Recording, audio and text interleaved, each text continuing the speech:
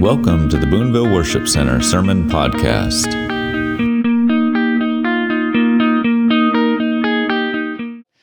Welcome to Boonville Worship Center.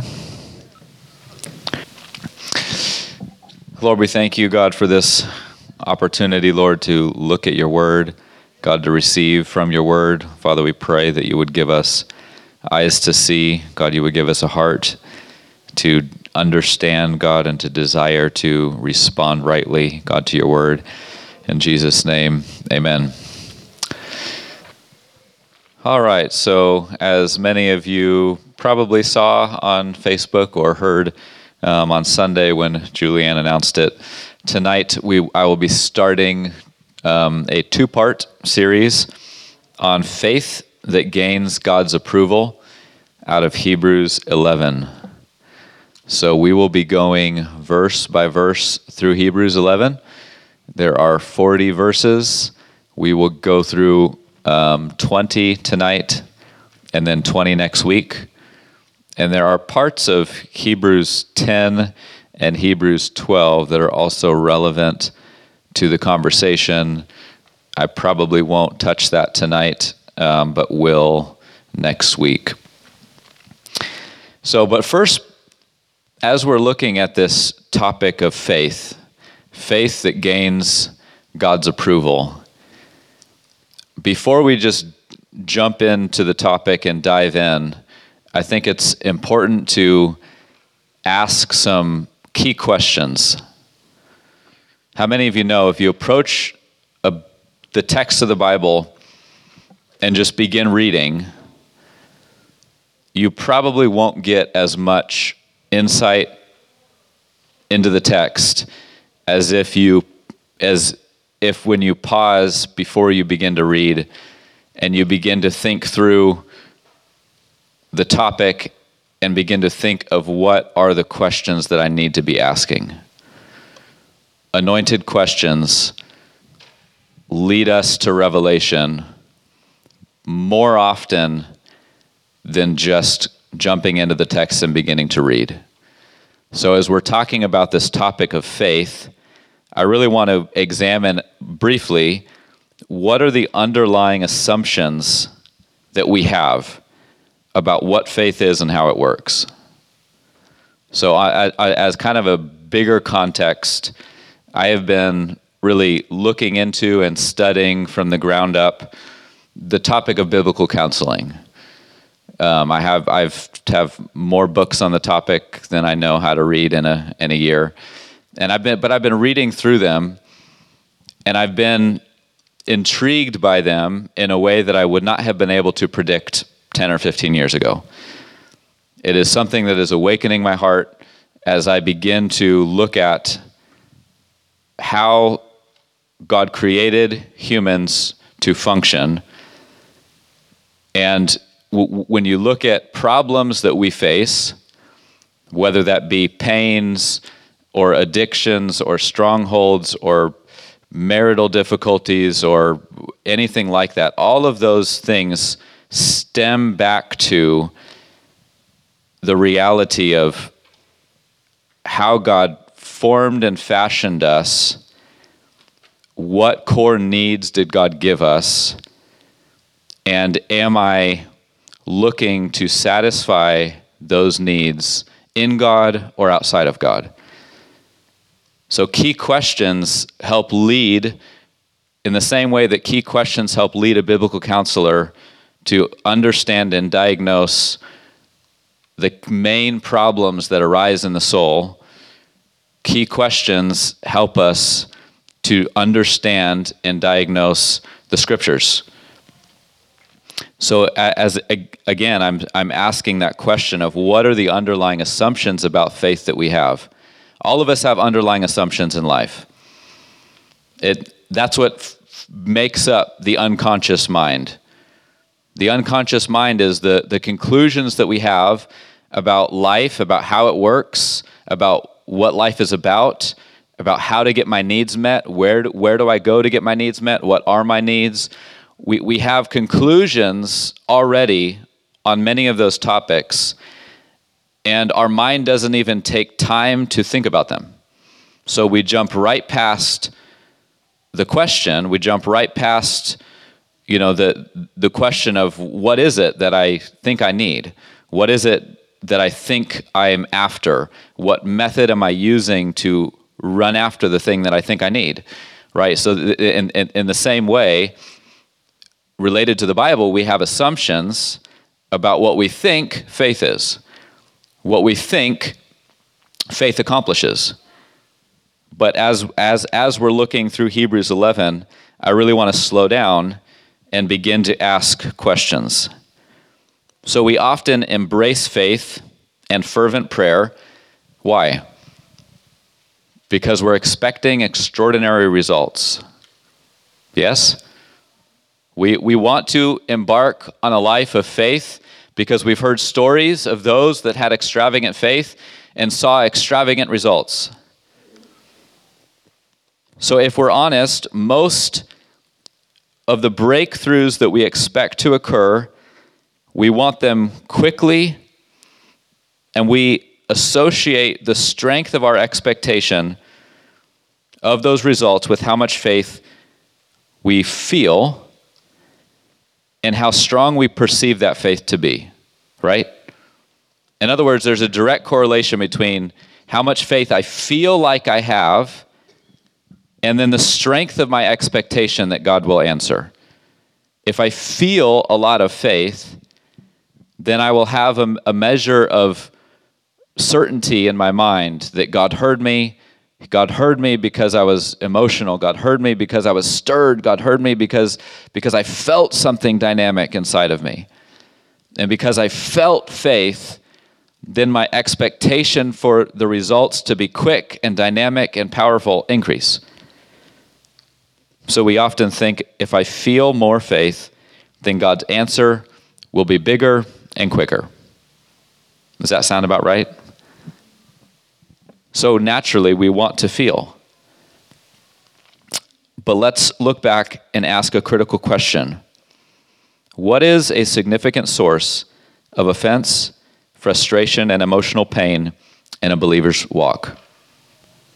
There's probably many, but in light of the topic at hand, I believe that surely one of these answers is the reality of unanswered prayer. Or more accurately, prayer that is not answered in the way that we expect and in the time frame we expect. So many ultimately stop engaging with God in faith and in prayer, frustrated because the healing didn't come, the breakthrough didn't come, revival didn't come. So we end up embarking on the journey of faith with high hopes, because if I feel powerful faith, then the powerful God is going to come through and break through, and I'm going to see these amazing results. I'm going to see a parent or a child healed and delivered. I'm going to see revival. I'm going to see these breakthroughs. And then if we felt surges of faith and we didn't see the results that we expected, then we enter into this crisis. I felt powerful faith. I didn't see results. And then I'm tempted to walk away or to get frustrated at God or to take a season where I don't care. In other words, we often measure our faith based on two criteria. How much faith do I feel? And did we get the answer and the breakthrough that we were having faith for? So that's often how we're evaluating whether or not we had faith. Did I feel it? And did I get answers? So the real question we should be asking is if our underlying beliefs are true. What are the underlying assumptions that we have about faith? Here are a few that I believe are common, but also false. False assumption number one: faith can always be measured by feelings. False assumption number two: if our quantity or quality of faith is high enough, we will get the results that we want. If the quantity and quality of faith is high enough, we will get the results that we want. I believe that is a false assumption. And number 3, if we don't get the answers to prayer that we had faith for, it proves that either our faith wasn't strong enough or it proves that God isn't good. That is another common assumption that we have. If I didn't get the results, either woe is me, I didn't have enough faith, or maybe God isn't good.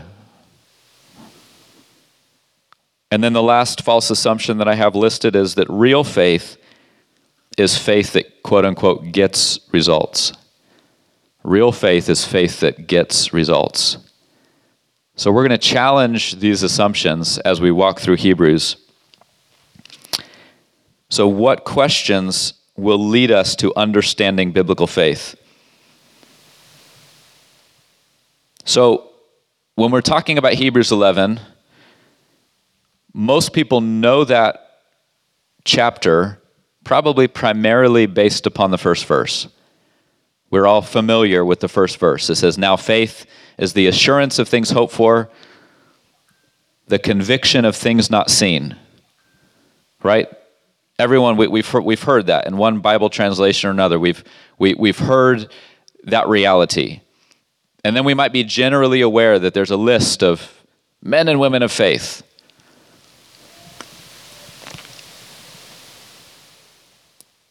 But it's easy to skim over the list in Hebrews, perhaps in the same way that I would skim over the ingredients of a pizza box.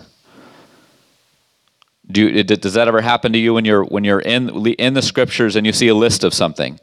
Might be a list of, love is, patient, kind, but we just kind of run through the list.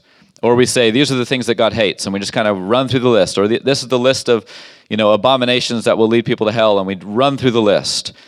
It's kind of like we're reading the ingredients of a pizza box, looking for how many grams of pepperoni are on the pizza.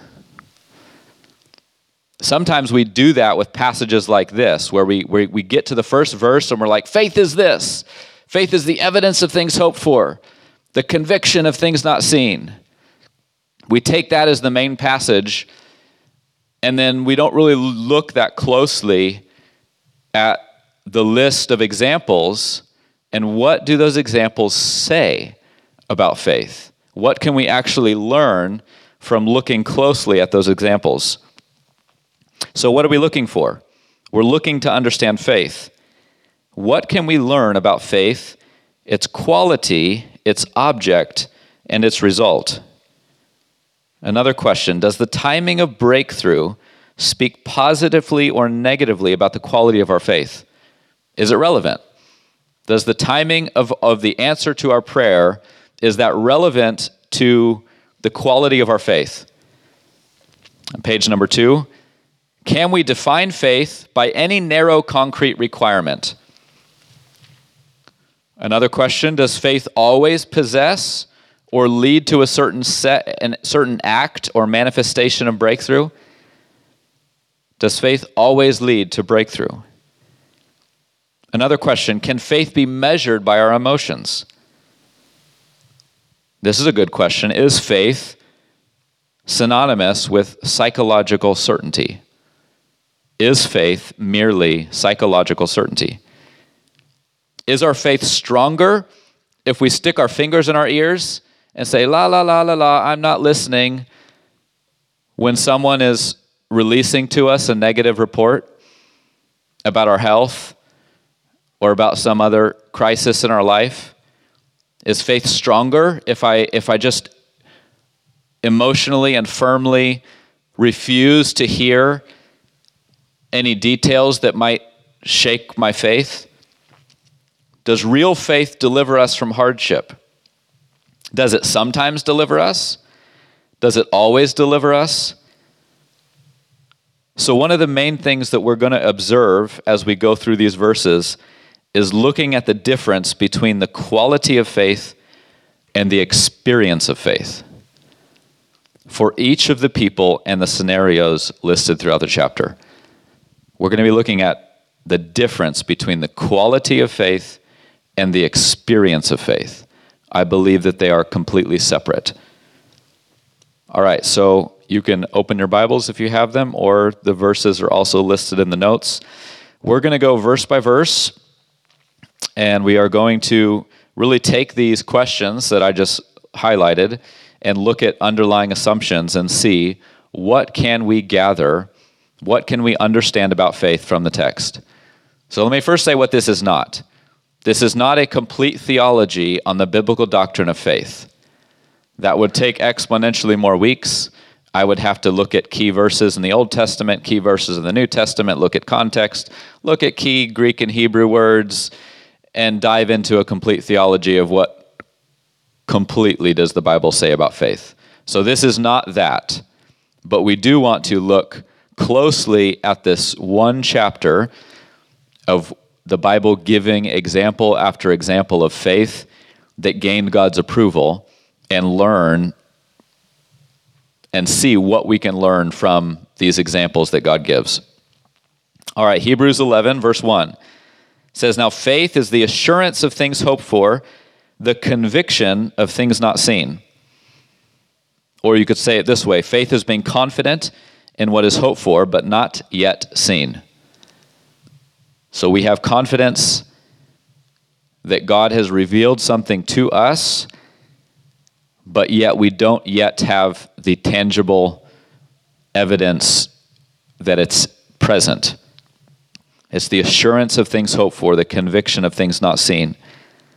It's confidence in God, confidence in what God has said, but I do not believe that faith is psychological certainty. How many of you know that we all can play games with our mind in order to convince us of anything we want?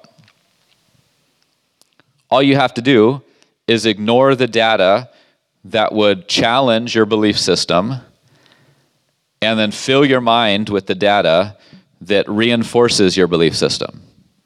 All of us can do that. If you want to believe that the earth is flat, you can fill your mind with what you perceive to be the data that proves that, and you can ignore the key questions that would expose the reality that the earth is not flat, and you can legitimately convince yourself that the earth is flat. You can obtain psychological certainty of things that are not necessarily true. So faith is not just doing that in the spiritual realm, where we just ignore all the quote-unquote bad data or the data that challenges the reality of God and the ability for God to break in. We're not just pushing that bad data away and then hyper-focusing on the positive affirmations of God's ability to break in, and then I obtain some, by the grit of my teeth, some psychological certainty that God's going to break in if my emotions are stirred enough. So that is not what I believe to be biblical faith. So is our faith in the feeling of assurance or the strength of our certainty, or is our faith in God himself, who both has the power and the goodwill desire to help us? Because if we stumble into the trap of seeking psychological certainty, then I'm playing these games, trying to maintain this fine line of stirred up emotions that if I feel enough faith, then God will answer my prayer. And if I'm in that place, then I'm really putting more faith in the feeling of faith, right? The emotional high, the emotional surge of endorphins or whatever. I'm putting more faith in that feeling that I have faith than I am putting actual faith in an uncreated God that is sitting on his throne, that is full of actual tender mercies bent towards humanity, that wants to lovingly take care of his children. So that's important. What is the object of my faith? I never want the object of my faith to be the feeling of faith. If I only want to reaffirm the feeling of faith, then we've got to ask ourselves, are we having faith in God, or are we having faith in faith? Faith in the idea of faith, faith in the feeling of faith. So now we have this key verse, verse 2. It says, verse 1 again, faith is the assurance of things hoped for, the conviction of things not seen. Verse 2, for by faith, the men of old gained approval. So by faith, the men of old gained approval from who? From God. So through faith, the men of old, they gained approval. So God's personal experience of them and their faith led to his positive affirmation that they gained approval. They gained favor from God through the faith that they had. So let's take note that all the men and women spoken of in the rest of this chapter gained God's approval. That is perhaps one of the most important things as we look throughout the chapter. It says, by this, for by it, the men of old gained approval. And then it's going to give the big list. So in all of the scenarios listed throughout chapter 11, all of those individuals gained approval by God for their faith.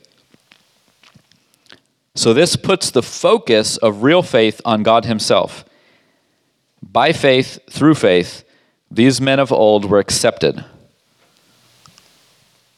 It doesn't say they felt faith and drummed it up enough to see results. It says that by faith, the men of old gained approval from God. So then in verse 3, by faith, so that this is going to begin the list of all of the different aspects of faith.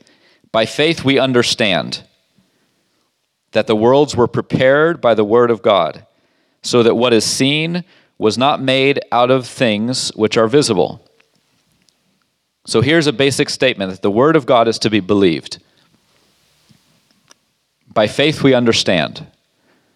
We do not have a scientific document with God's thumbprint on it, sent down from heaven to explain scientifically exactly how and when the world came into being with all these modern scientific proofs.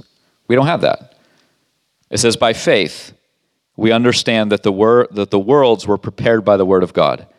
In other words, that God spoke the world into existence. We believe the biblical account by faith. So faith is connected to belief. Faith is connected to belief that doesn't have necessarily all of the modern proofs that we want. So by faith, we can understand. Faith can lead to understanding. We accept what God says through faith. All right, and then verse 3, or page 3, verse 4. It says, by faith, Abel offered to God a better sacrifice than Cain, through which he obtained the testimony that he was righteous, God testifying about his gifts, and through faith, though he is dead, he still speaks. It says, by faith, Abel offered to God a better sacrifice than Cain. We all know that story. It's been a confusing story to many people. We see this offering. One was a hunter, he offered meat. The other was a farmer, he offered vegetables. How many of you in the back of your mind, you're like, why did God reject the vegetables? Because God is not a vegetarian. All right, maybe not. Right, but here it gives us the key. It's related to faith. God was not just this vindictive God that was in a bad mood that day, rejecting the offering. He specifically says that Abel offered to God a better sacrifice because he had faith. So what else can we learn from this? Faith can be acted on through offering God something. By faith, Abel offered. So faith can therefore obtain God's approval through an act of offering. We can offer something to God. What is an offering? Is an offering something that I voluntarily give, or is it something that God is demanding? This is a little bit different than just obedience in response to a command. It says, by faith he offered. So there's something in God that is pleased with us offering something to God in faith. And it pleased God. And then in verse 5, we see something completely different. It says, by faith, Enoch was taken up so that he would not see death. And he was not found because God took him up. For he obtained the witness that before his being taken up, he was pleasing to God. So here, if you look at the verb tenses in Hebrew, which I'm sure all of you have done that prior to this class, Enoch was the passive recipient of God's active action. So I can do something actively or passively, right? I can actively run myself into that wall, or I could passively feel the breeze of the heat brushing over my face. One isn't active. It's real. My experience is real. I could really hurt myself running into the wall. Or it's also a real experience to passively feel the wind or the breeze or the HVAC air hitting me. In this case, it says Enoch, by faith, Enoch was taken up. In other words, he was the passive recipient of God taking him. God took him because of Enoch's faith. He was pleasing to God. So God released his favorable witness upon Enoch, and Enoch obtained it passively. The only thing Enoch was actively doing in this passage was pleasing God. Enoch was actively pleasing God. In other words, he was participating. He was doing something before God that was pleasing to God. He was actively participating in pleasing God. And then God actively acted upon him and took him up. And Enoch passively received it. If you're not thoroughly confused by my frequent use of the term active and passive, essentially, faith can lead to God actively acting upon us and us passively receiving. Often, when you are having people pray for you, or you're having people, let's say, pray for you to receive, the baptism of the Holy Spirit, or pray for you to receive healing, sometimes people struggle with this reality of active, passive. Do I reach out and grab it, or do I passively wait for God to hit me? Sometimes faith is us living faith actively with God, and then God actively doing something that I can't initiate. In other words, I'm a passive recipient. Faith can do that. I have had that happen to me, where I am generally before God, I'm pursuing God, but then suddenly God tangibly does something in me, through me, on my behalf I didn't initiate. I didn't make happen. I didn't grip my teeth. I didn't tighten a certain muscle in my body. I didn't position myself in some special way to receive from God.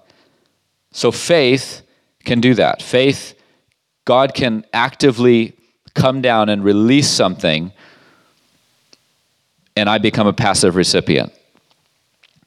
So then in verse 6, it says, without faith, it is impossible to please him. He who comes to God must believe that he is, and that he is a rewarder of those who seek him. Here we have a definitive statement that faith is required to please God.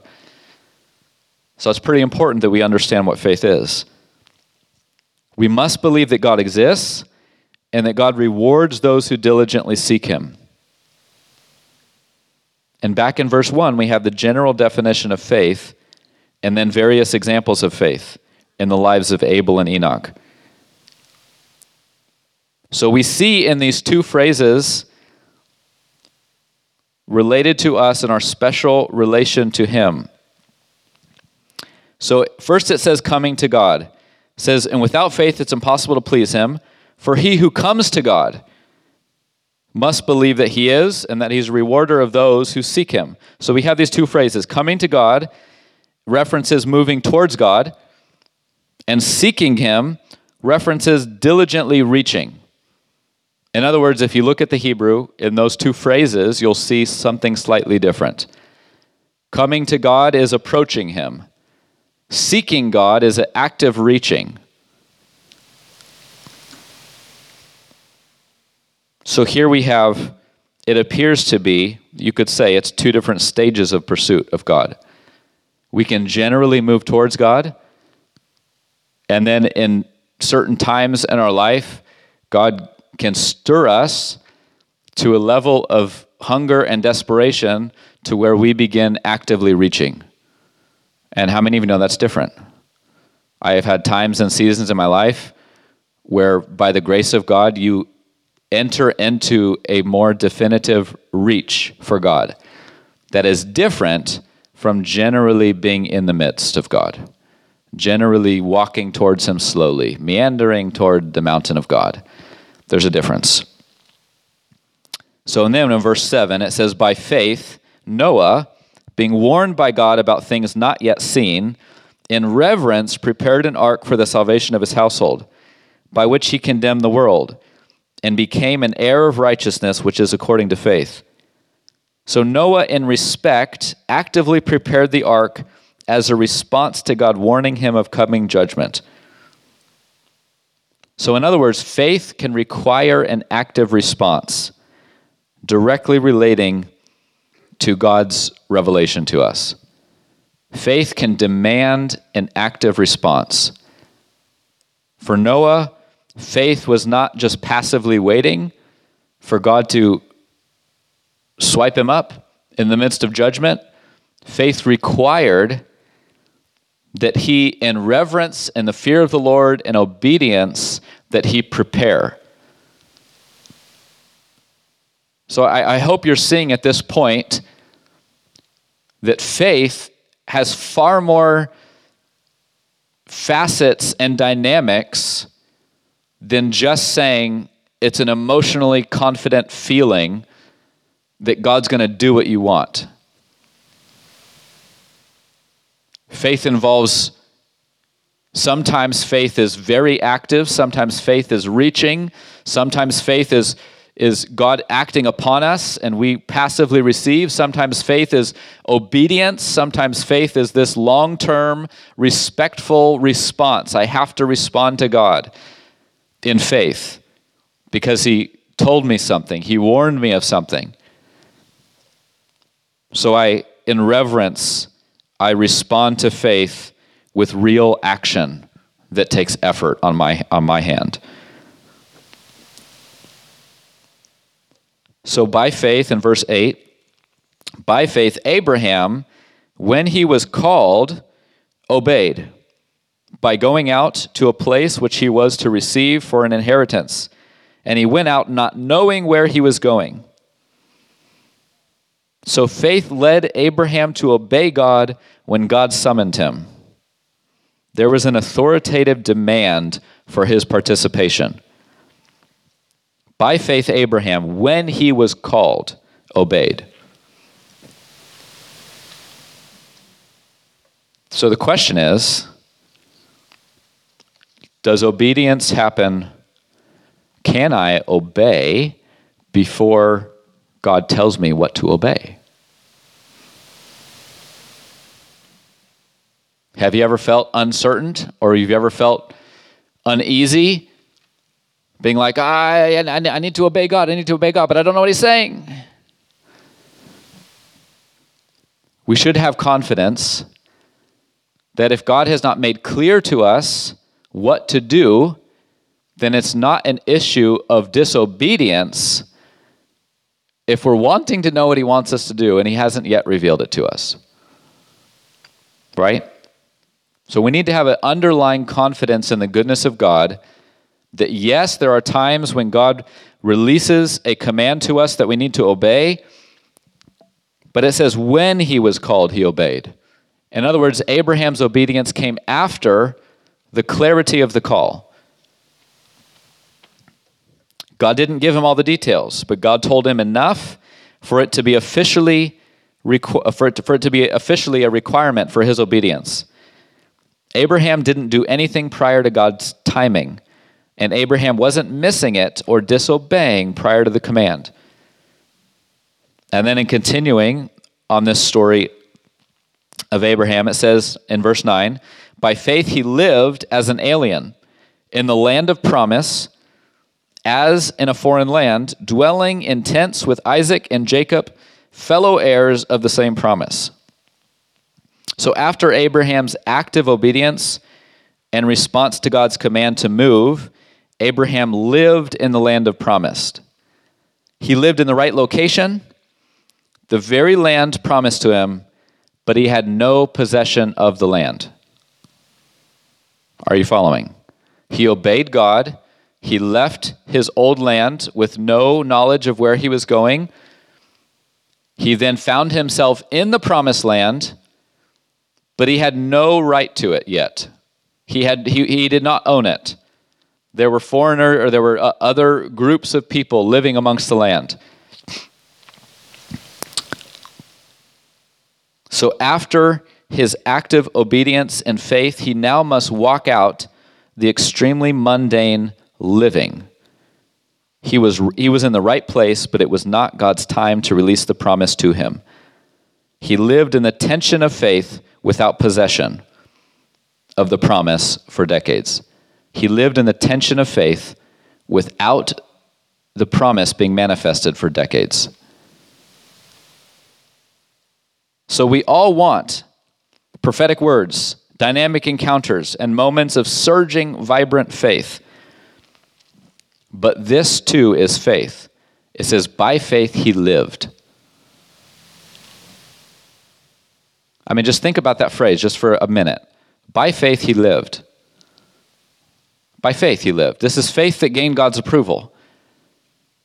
By faith he obeyed God's command to leave, to go, to enter into a new land, to not own it, to wander around it in a tent.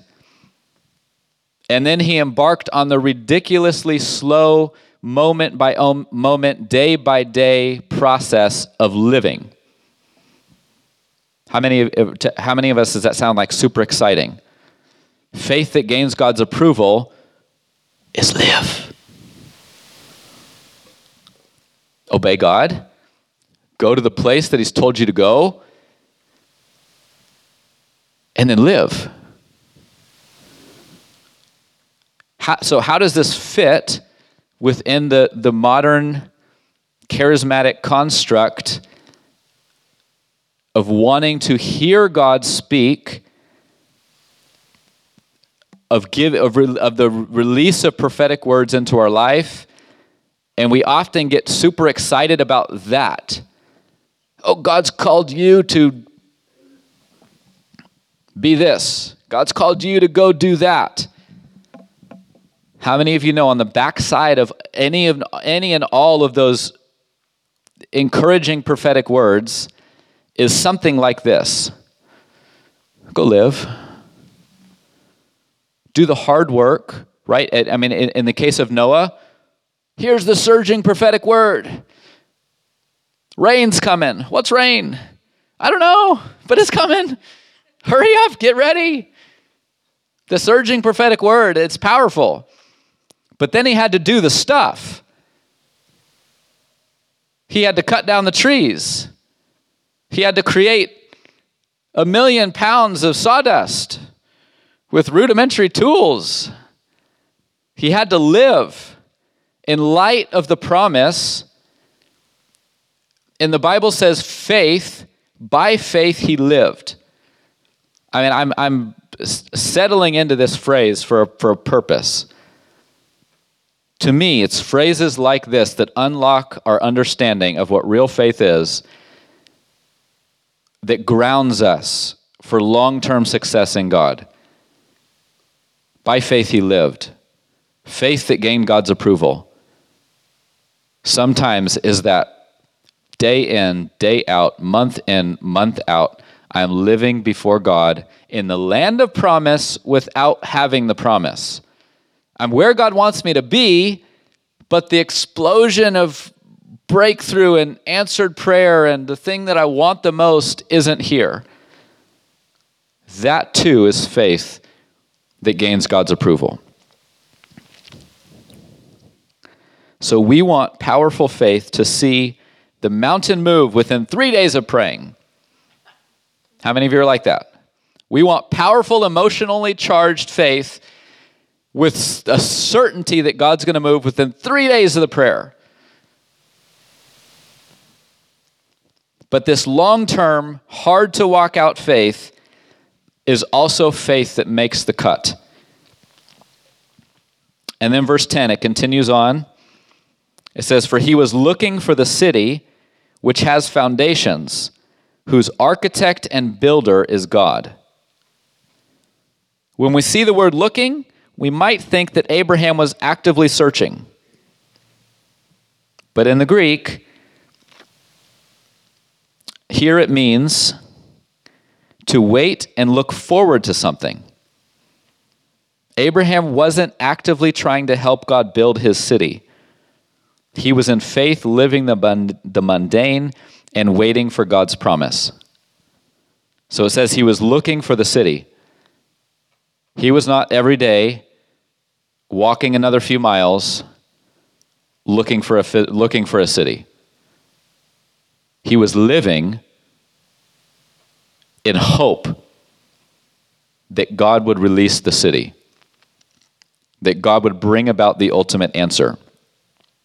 Abraham literally can't make it happen. He can only live one day at a time with hope and expectation that God would prove himself faithful. Because what type of city was he looking for? A city which has foundations, whose architect and builder is God.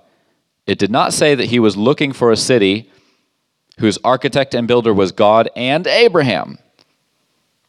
And Abraham, in a surge of emotional strength, was going to help God build the city. That's not what it says.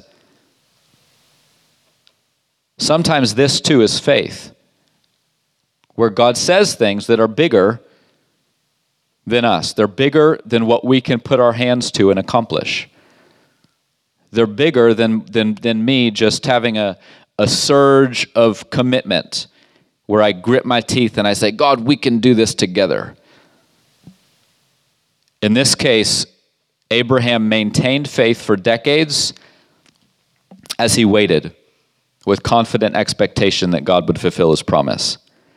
And then verse 11, it says, "By faith, even Sarah herself received ability to conceive, even beyond the proper time of life, since she considered him faithful who had promised."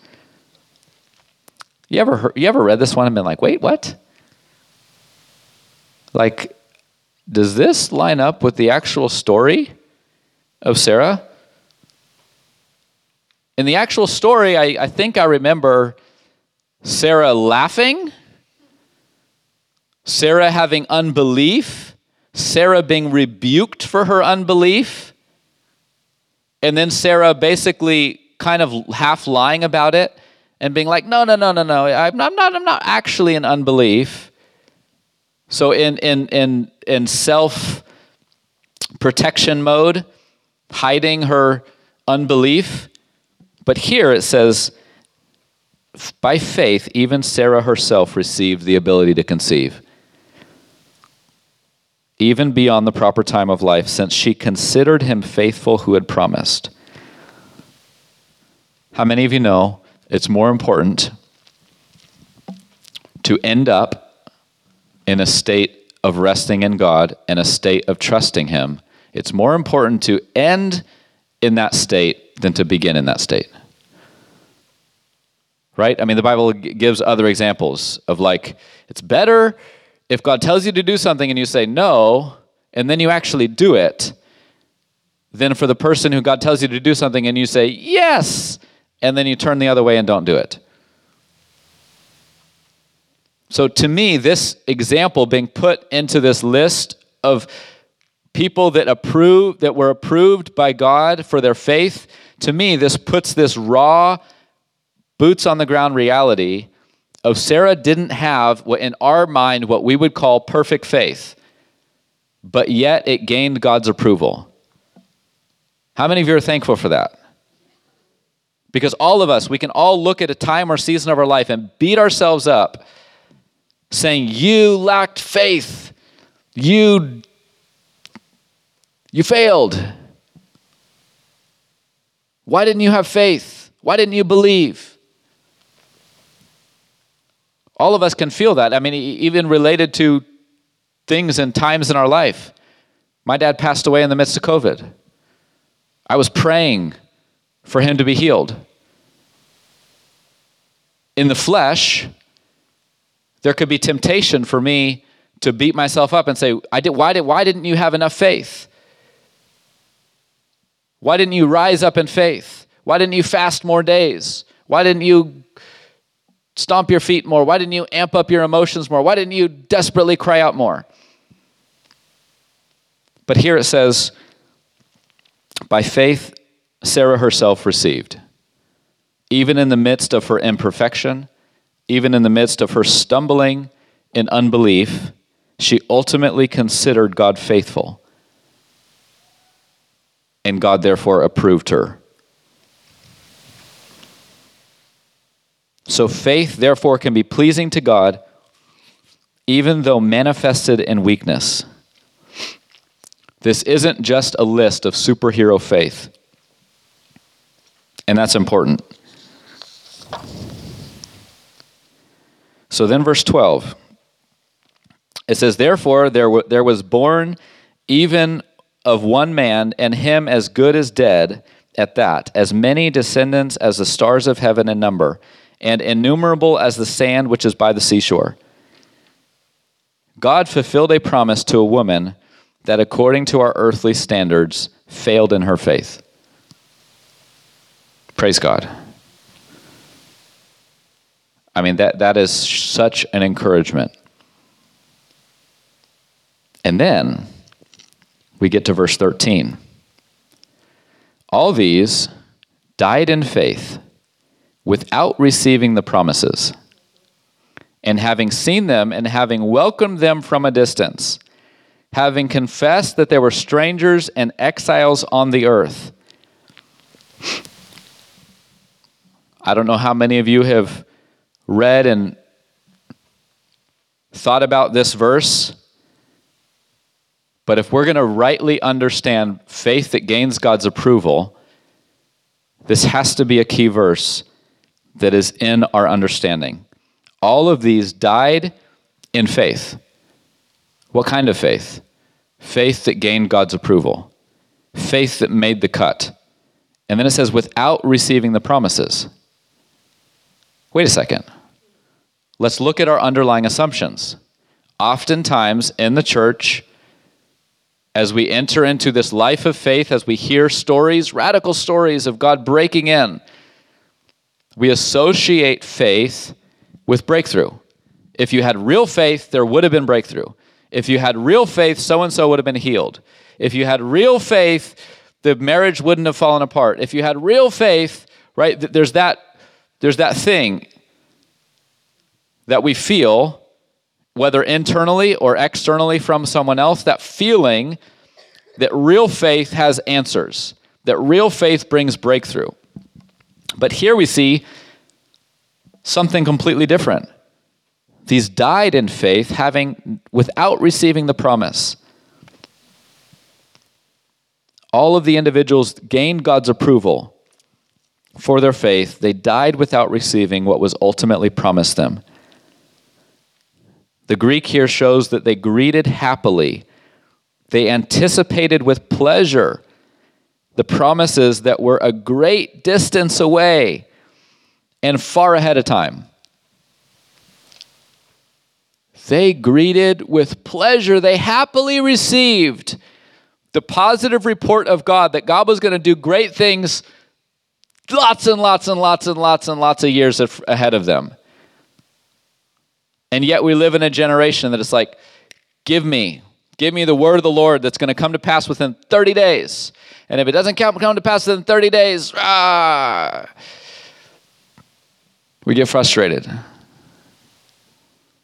But faith that gains God's approval includes this reality that we would, from a far distance, we would accept the positive report of what God is going to do, the positive report of God's redemptive story unfolding.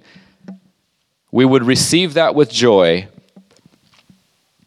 knowing that some of us will pass away and not see it.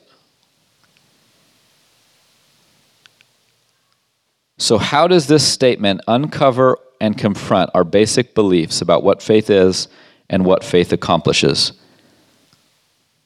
If I believe that real faith brings miracles, then I will wrongly conclude that if I had possessed real faith, then my dad wouldn't have passed away. This is a common and painful belief that derails people, real people.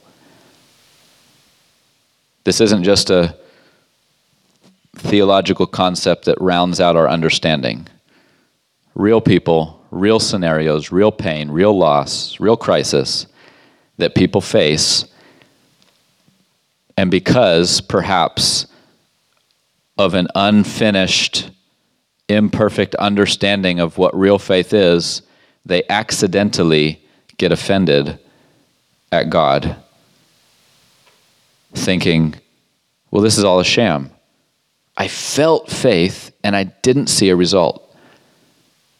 But if that becomes the center of our understanding of faith, then we are setting ourselves up for offense. Do I want to feel faith? Absolutely. I have stories that I could tell that I don't have time to tell of times where I felt dynamic faith, real manifested faith in my emotions, in my soul, in my body. I felt faith and saw results. Other times I felt faith and saw nothing. So my understanding of faith has to be bigger and outside of just the realm of feeling.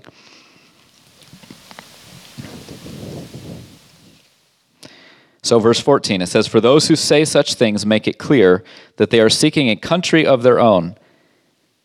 And then verse 15, "And indeed, if they had been thinking of that country from which they went out, they would have had opportunity to return." So our focus determines and amplifies our motivation and movement toward the thing we are focusing on. What does that mean?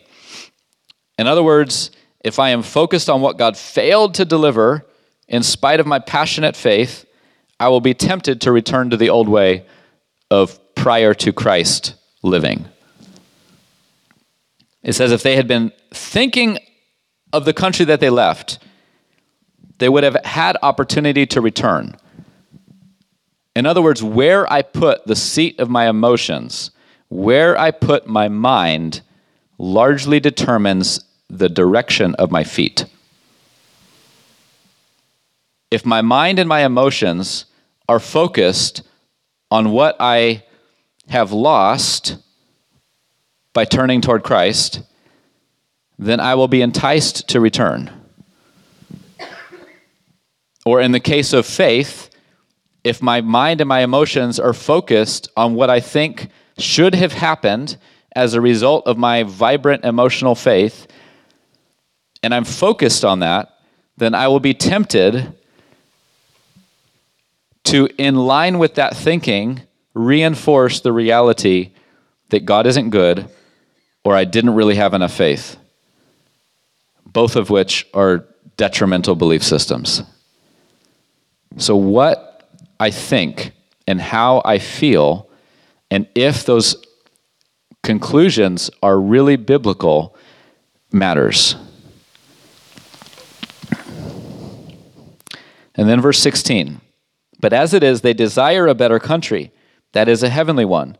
Therefore God is not ashamed to be called their God, for he has prepared a city for them." So these last three verses, they communicate that their desire and expectation of God's ultimate fulfillment of his promises was of greater value than the tangible benefits of the life and physical possession of the land they left. In other words, they focused on the promise. And in focusing on the promise, they were not enticed to walk away from honoring God by forsaking the call of God and going back. And we face that all the time. Every season of our life will be faced with the opportunity to stir up in our mind and emotions levels of negativity based upon false expectations that will entice us to walk away, as opposed to staying the course, putting the central focus of our heart upon, you know what? I don't care how long it takes, God's faithful. The object of my faith is God, not in the nuances of what I think he did or didn't say. Understand, there's a difference between the authoritative scripture and what this speaks of what's coming in the future and what I perceive to be God's voice. In my perception of hearing God's voice, I could be right, I could be wrong. I could feel right, I could feel wrong. I could have psychological certainty of things that are untrue, or I could be really stirred up by God for things that are true. But more importantly is the orientation of my heart towards God. Am I trusting him? Am I trusting him in spite of how long it does or doesn't take? That's more important than whether or not every detail of what I think God said is true or not. More importantly is the overall orientation of my heart. If my heart is pure before him, then God can work out the details. God can correct me. God can take things that I believed and refine them. God can suddenly, actively drop into my future things that I didn't earn because it was God's sovereign will for me to encounter something. Or he can give me a command that I then have to walk out over the long journey. But in all of those nuanced statements, what's most important is, do I trust him? Do I trust him? And that's the testimony of these individuals. They desire a better country, a heavenly one. God is not ashamed to be called their God. In light of decades of waiting and wandering, and even multiple generations of waiting for God's promise, they chose to stay the course. Think about that. We're talking about Abraham, Isaac, and Jacob. These are multiple generations. Multiple generations chose to stay the course that they didn't even just set for themselves. Their dad set eyes on God and on the course. And their grandfather set eyes on God and on the course. So they're choosing to, in obedience and in hope, believe God regarding promises that were bigger than them, bigger than their father.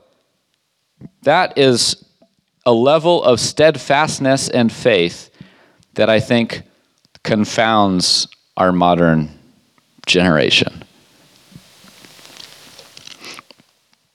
Notice that God, having no shame of our belonging to him, is not related to the size or power or emotional strength of our faith, but it is instead connected to the foundational, hard choice of not giving up hope in God's ultimate promises, even though the day-to-day waiting is hard.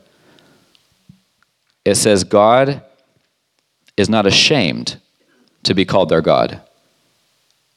His approval of them was deeper than the emotional surge of faith that I'm sure came and went in various seasons. Because the long-term trajectory of their life was one foot in front of the other, one season after the other. I'm going to believe God. The emotions will come and go. Some seasons are emotionally taxing and others are emotionally exhilarating. But perhaps more important than that is, what direction is your feet in? And is your heart remaining tender and open? And then it says, verse 17, by faith, Abraham, when he was tested, offered up Isaac. And he who had received the promises was offering up his only begotten son. Here we see a new aspect of faith. This is faith during an active test coming from God himself. How many of you are like, sign me up? Lord, test me. Pressure me. Challenge me. This is another aspect of faith that gains God's approval. A confusing scenario that would incite pain, fear, anxiety of what? Did I hear God? Is he actually telling me to offer up my only son, the son that supposedly is going to give me this multitude of generations that are more in number than the stars?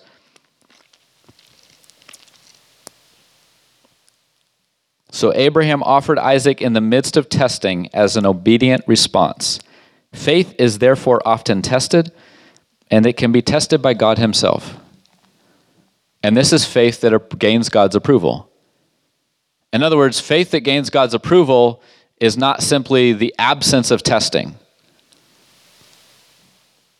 Sometimes we will still be called upon and challenged to walk through things that seem absolutely, they're not logical, they don't make sense, they're emotionally fraught with challenge and difficulty, and yet in the end, it pleases God, and God's in control, and God was going to bring the breakthrough. And I will finish with this. Verse 18, it says, it was he to whom it was said, in Isaac your descendant shall be called. And then verse 19, he considered that God is able to raise people even from the dead, from which he also received him back as a type.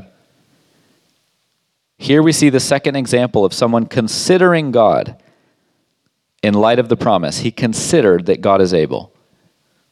This is in the midst of emotional upheaval, in the midst of an emotional pressure that he's never felt in his entire life. He chose to consider that God is able to raise him from the dead. In other words, the command of God to offer Isaac as a sacrifice and the promise of God to use Isaac to multiply Abraham's descendants, they seem contradictory. How is the command and the promise reconciled? Abraham left that up to God. The command that God was going to use his son and the command to kill his son were there's no logical way to think through that. But his heart leapt in faith and said, you know what? Even if my son dies, the God that I serve is capable of raising him back to life. That is faith that pleases God. And that is faith that we cannot drum up in our own emotions.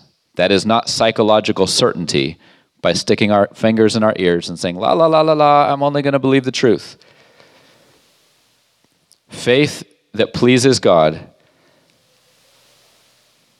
is that faith that in humility and often in weakness, we fall upon the promises of God and say, God, only you can accomplish it. But I'm not going to accuse you. I'm not going to challenge you. I'm not going to wage war against you. I'm going to trust. I'm going to wait. I'm going to suffer. And you're going to prove yourself faithful. Amen. There is much more to be said that will be said next week. So, Lord, we thank you, God, for your word. Father, we pray that you would gift us, Lord, with faith that gains your approval. Father, we don't know how to stir it up in our own strength. Father, but we pray that you would deposit faith in us. God, that you would nurture faith in us. God, that you would awaken faith in us. God, you would gift us with the conviction to lock our eyes on you long term. God, we pray you give us endurance, faith that endures. God, long-suffering, faith that doesn't quit, faith that remains steady. Lord, I pray in the name of Jesus that you would release faith into our hearts. In Jesus' name, amen. Be blessed. We will see you next week. Hopefully no fog.